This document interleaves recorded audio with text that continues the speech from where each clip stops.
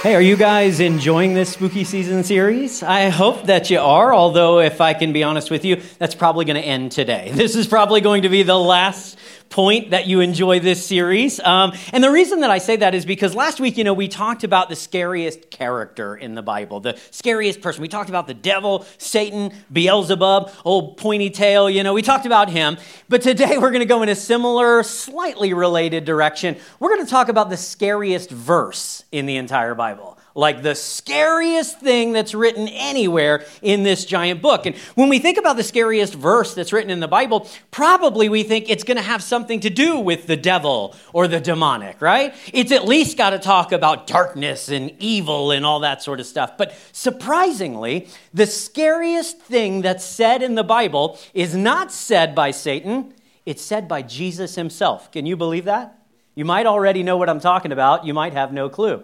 Another interesting fact about this is that the scariest thing that's said in the scripture is actually said during the Sermon on the Mount, which is like the part of the Bible that most people look at as like the nicest and the most inspiring and the best, And right in the middle, we have this weird juxtaposition where Jesus is talking to us about what it means to live as people of the light, to serve him, to make the world a better place. This is where we get like do unto others and like give somebody the shirt off your back. It all comes from this place. And yet in the middle of it, Jesus says something that is so shocking, something that is so terrifying, frankly, that you're just like, I don't know, did this end up in the wrong part of the Bible? Rather than hyping up his words too much, what I want to do is I just want to read them for you, because I think you'll see why this is such a scary passage when you actually hear the words that Christ spoke in Matthew chapter number 7, verses 21 to 23. Jesus says this, "Not everyone who calls out to me, 'Lord, Lord,' will enter the kingdom of heaven. Only those who actually do the will of my Father in heaven will enter. On judgment day, many will say to me, 'Lord, Lord, we prophesied in your name and cast out demons in your name and performed many miracles in your name.' But I will reply, 'I never knew you. Get away from me, you who refuse God's rule.'" Whew. All right, we're going to come back to this passage in just a moment, but I want to tell you a story first, okay? A couple weeks ago, Amber and I came across a coupon online that granted us free tickets to go up the gondola in Banff. You know what I'm talking about, Sulphur Mountain Gondola? If you've never done it, I run into people all the time that are like, yeah, I've lived in Calgary my whole life, but I've never actually gone up the gondola because I'm not sure if it's worth it. It is. It's totally worth it, okay? You get some of the best views in the entire region, and you don't have to hike for them. Hello, that's what I'm talking about. High reward, little effort, I'm all about it. And getting free tickets was super good because it's normally pretty expensive. For Amber and I to get 2 adult tickets to go on that gondola, it would have cost us $150. So when we saw a free coupon code online, we were like, yes, sign us up, date day, we're going to the mountains. So we jumped online, we bought 2 tickets, and we got our confirmation, got our tickets in the mail and everything. Now, apparently what had happened was that somebody had gotten a refund, or somebody had gotten some sort of freebie from the people who run the Banff Gondola, and they said, here's a coupon code, maybe it's a rain check or something, here's a coupon code that will let you get your free tickets. And that person was like, I wonder if this coupon will work for other people. So they gave it to their sister, and their sister typed it in, and ching, she got it free tickets as well. And so then they just started sharing it in every Facebook group, on Instagram. So people all over the city of Calgary were signing up for free tickets using this free coupon code, including Amber and I, okay? So when the people who run the gondola saw what was happening, they're like, oh, we're in trouble, okay? There are 1.5 million people in this city, and any number of them might choose to use this coupon code and get free tickets. There's no way that we can get this many people up the gondola, and for free, that matter. So they said, we got to do something. So they canceled every ticket that had been bought using that code. And they sent an email to everybody saying, good try, but no dice, all right? Now, Amber and I were not going to take this lying down. So we called them up on the phone. And we were like, hey, listen, I understand this is a weird spot that you guys find yourself in, but it is not our fault that you did not put a limit on this coupon code, okay? Tell you what, why don't you we already have our tickets. I have a barcode that says I can have a free ride on the gondola. So why don't you let us use our ticket? You can cancel everybody else's. That's fine, I don't care. But why don't you let us take the ride up the mountain. And they were like, no, sorry, listen, we want you to understand this was a mistake. We understand it's an unfortunate situation. But if you show up tomorrow at the gondola and you try to give them this ticket, you're going to get turned away. You're not going to get to ride. And so Amber and I were frustrated, but we hadn't spent any money. We weren't out anything. So we made other plans. We went to a different part of the mountain. Apparently, a lot of people did not get this second email from the gondola people, the one that said your ticket is canceled. And so they showed up. They had paper barcode tickets in hand or on their phone. And they walked up assuming that they had everything they would need to gain access to the top of the mountain. They assumed that everything that was required in order to gain entrance they had. And they turned out to be sadly mistaken. It was a big mess. They all got turned away. People were mad. 1-star review in the gondola, all this stuff. I mean, it was an absolute mess. Now, the reason I tell that story is because according to Jesus here in Matthew chapter number 7, there are a lot of people that assume they have a ticket to heaven. There are a lot of people that believe anything that might be required to gain entrance to the kingdom of God, oh, of course I've already got it. When it comes time to go to heaven, of course God's going to let me in. Why wouldn't he let me in? And yet Jesus says many of those people are very unfortunately mistaken. Scary, right? This is part of the reason I say this is the scariest passage in the entire Bible, because it's like, whoa, who's he talking about? Could he be talking about me?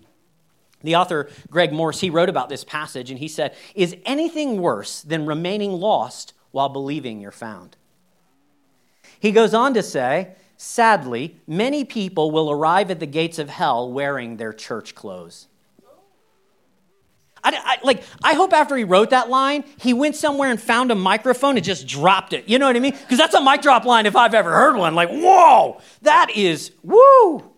So what's going on here? Like, why would Jesus say this in Matthew chapter number 7? These words seem so super harsh, and I thought Jesus was chill and gracious, and he never turned anybody away. He was accepting of everybody, right? This just doesn't compute. The people that he denied entrance here in Matthew 7, they say all the right things. They call him Lord. They are apparently doing a lot of good things in Jesus' name. These are the exact people that should get into heaven, right?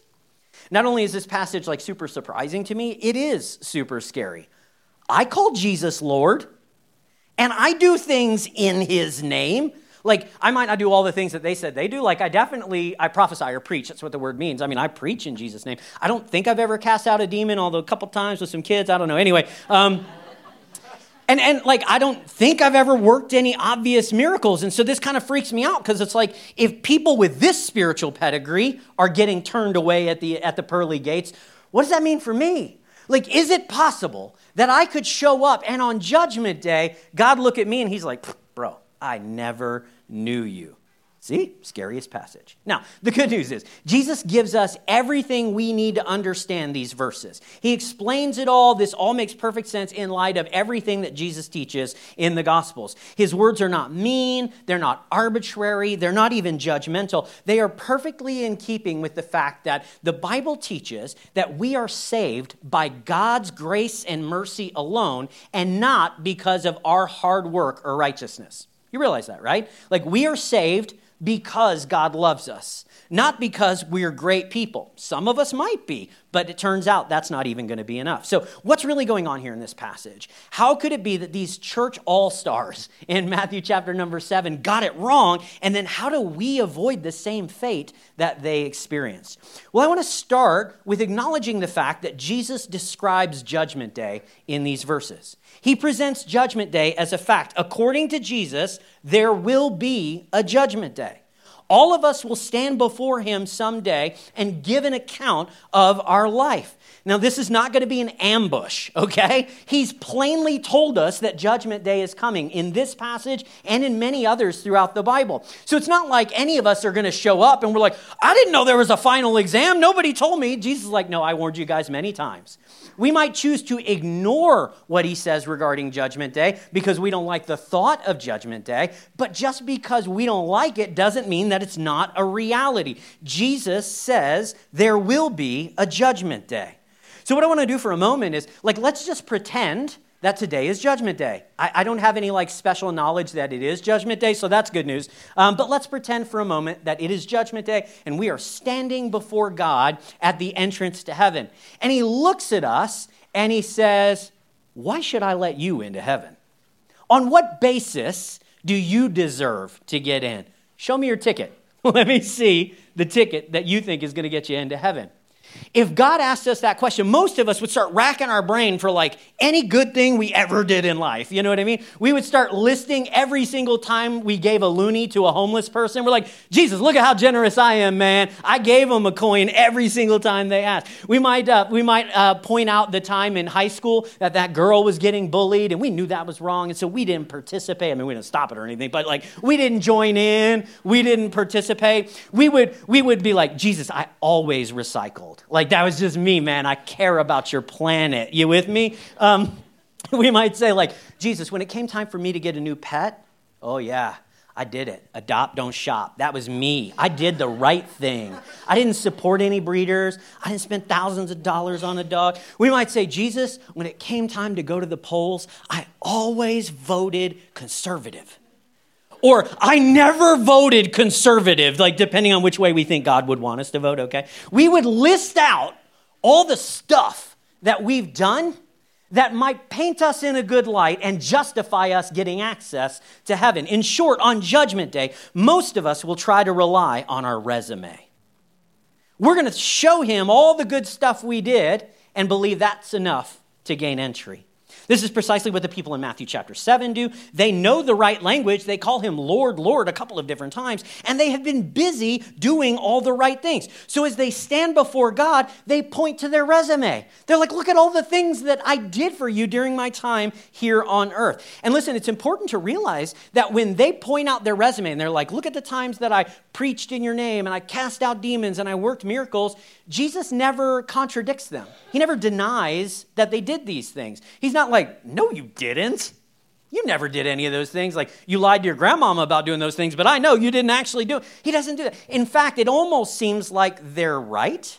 They did all of these things. They've said the right words. They've done the right things. Jesus also didn't look at them when they present their spiritual resume. He didn't also look at them and say like, okay, yes, I mean, you did preach in my name and you cast out some demons and worked some miracles, but there was that time you stole money from the register at work and you hated your sister and you gossiped about your friends and there are all these other sins. And so we're going to put them in the balance, guys, and we'll see how everything weighs out. And when we do, it turns out, oh, your bad outweighs your good. Therefore, turn away. You're going to the other place. No entrance into heaven for you. He doesn't say that either.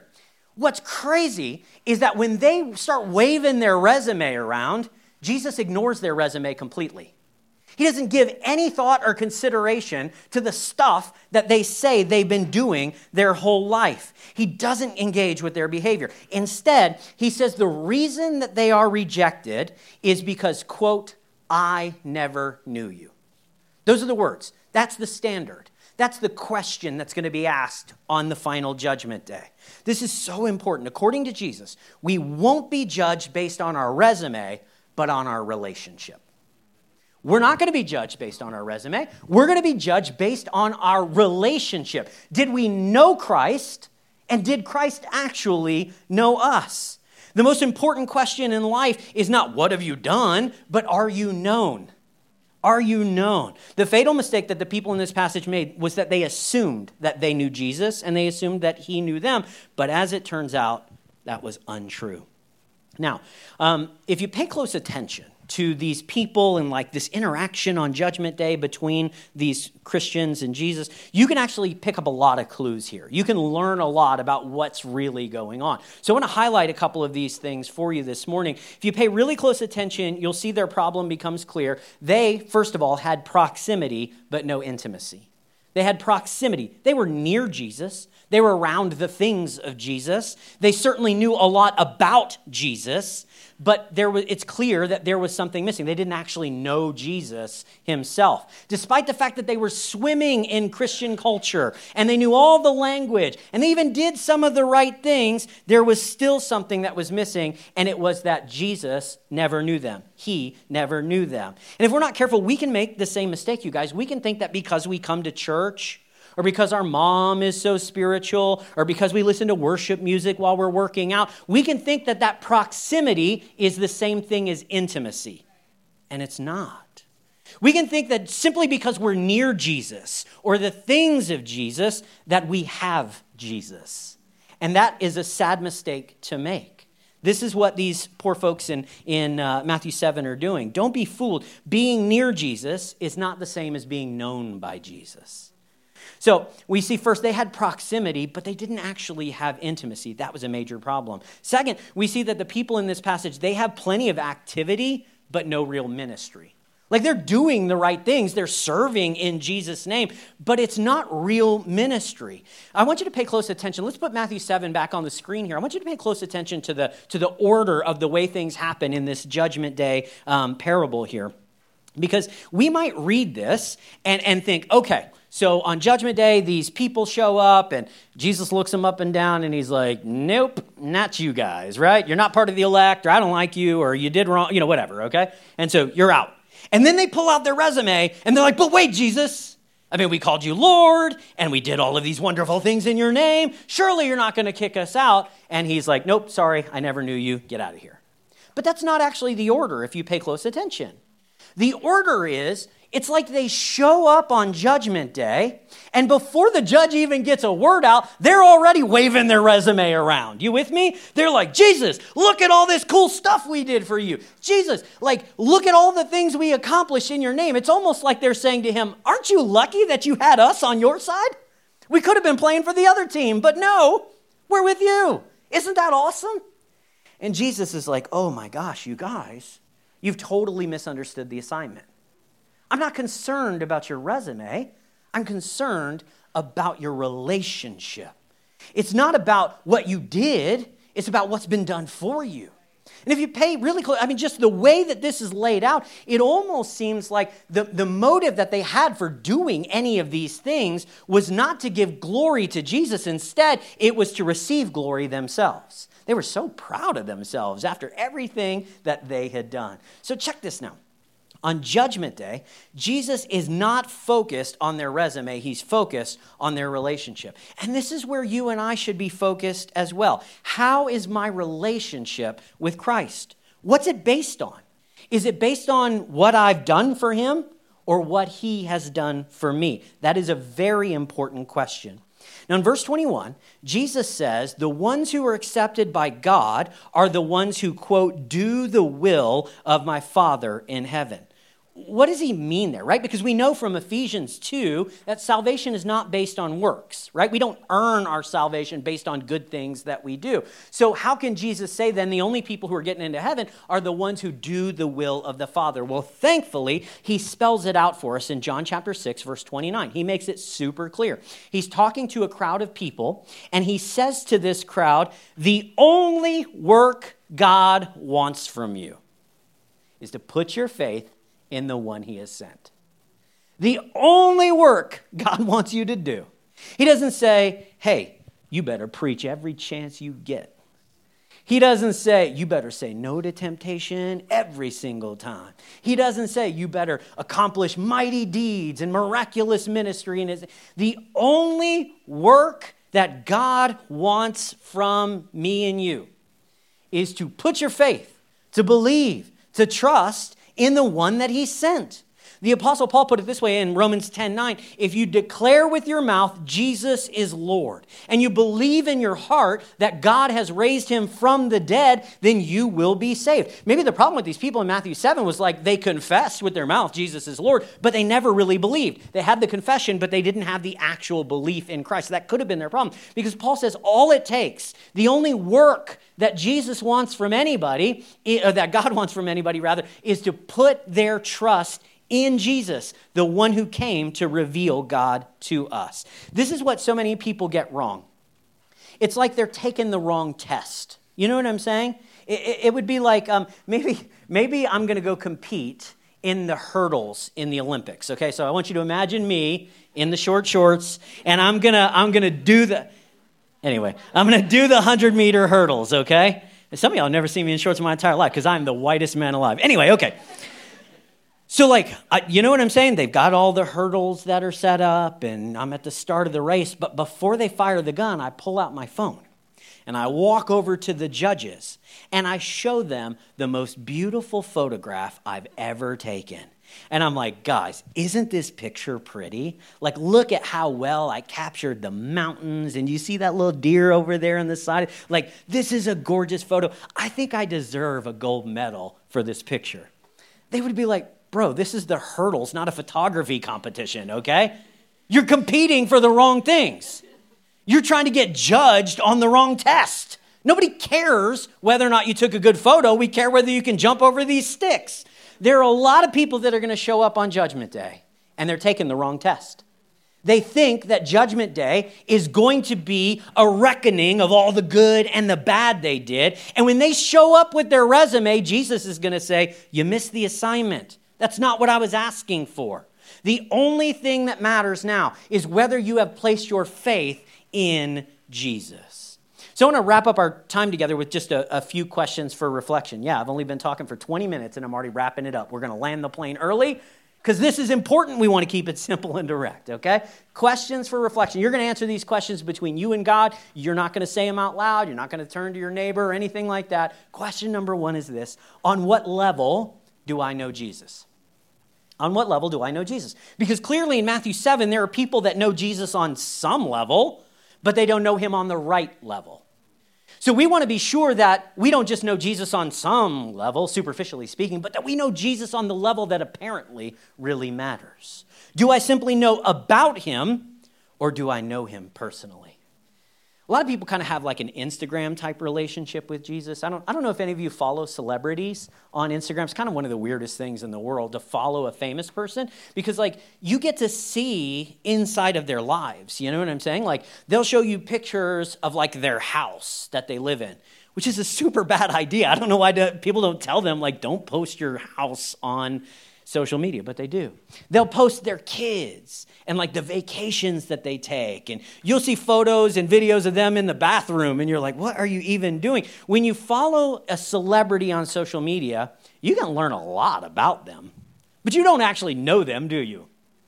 Like, can you imagine if you followed a Kardashian or something online, on social media, and you know everything there is to know because of social and TV shows and all that stuff. You feel like you know these people. So you're like, all right, I looked your address up on Google. I'm going to go hang out. So you roll up at the front door, and you're like, hi, we're friends online.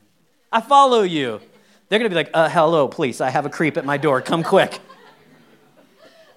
Because just because you know about them doesn't mean that you actually know them. There's a difference.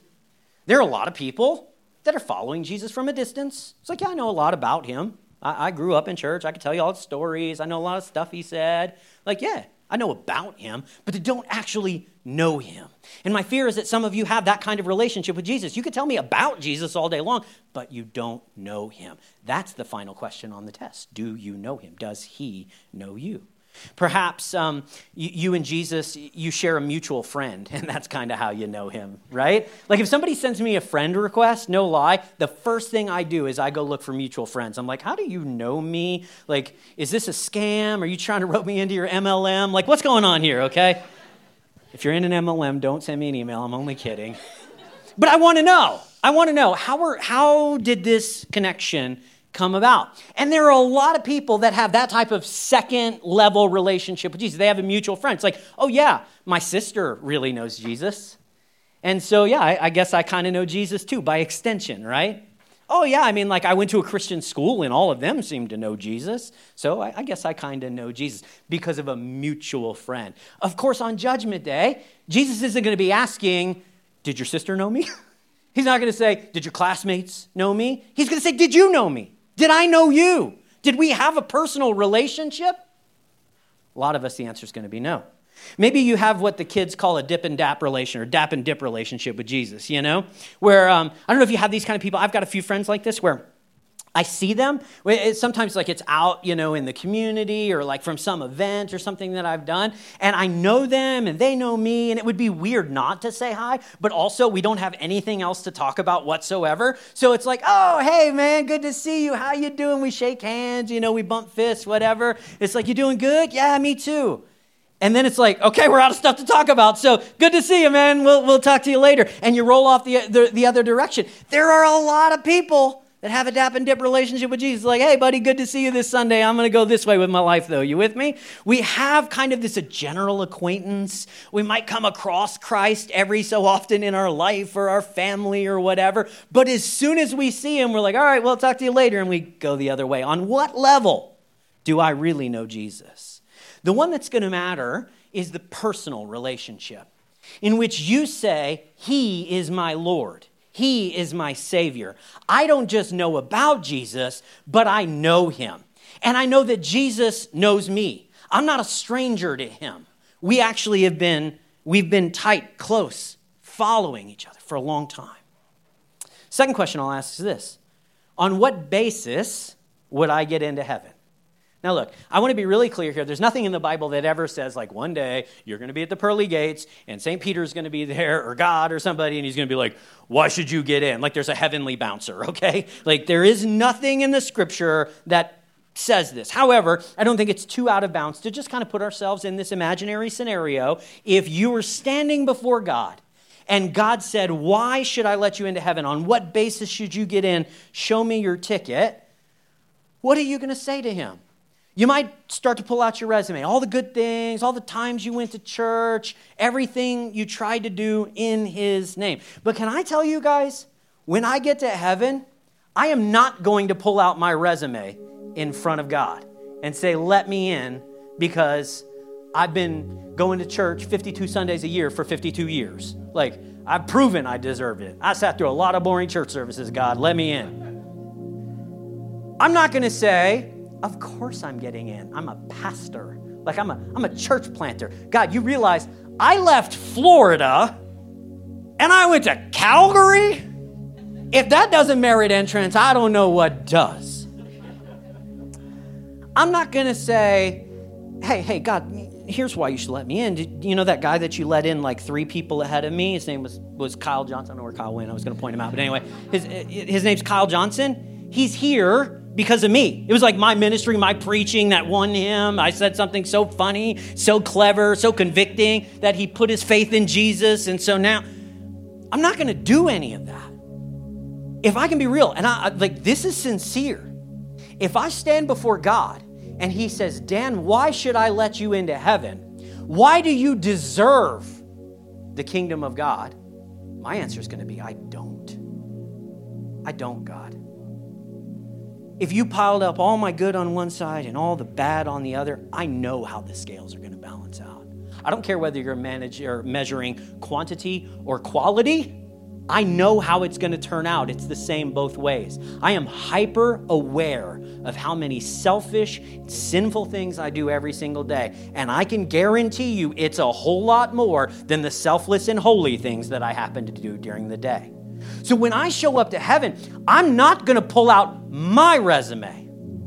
I'm going to pull out the resume of my King and Savior, Jesus, and I'm going to say, if I'm getting in, it's because of him.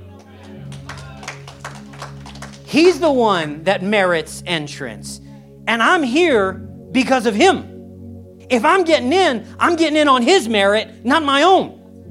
Because that's what it means to be a follower of Jesus, a Christian. It's not somebody who does the right thing all the time and has their life all together. No, it is somebody who acknowledges they don't have it all together and they need a Savior, one who can stand in the gap and make up for what they lack so that they can have a relationship with God, so that they can have an eternity with him. That is my basis. He is my entrance ticket into heaven.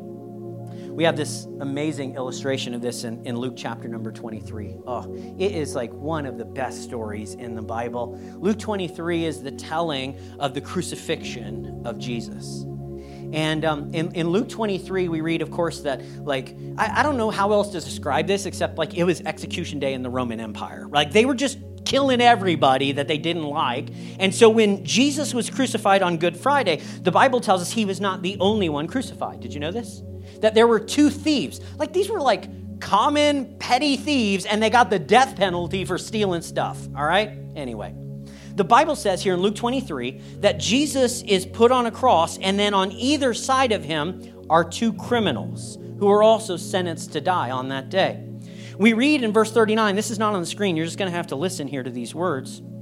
Luke 23:39, Jesus is on the cross. One of the criminals hanging beside him scoffed.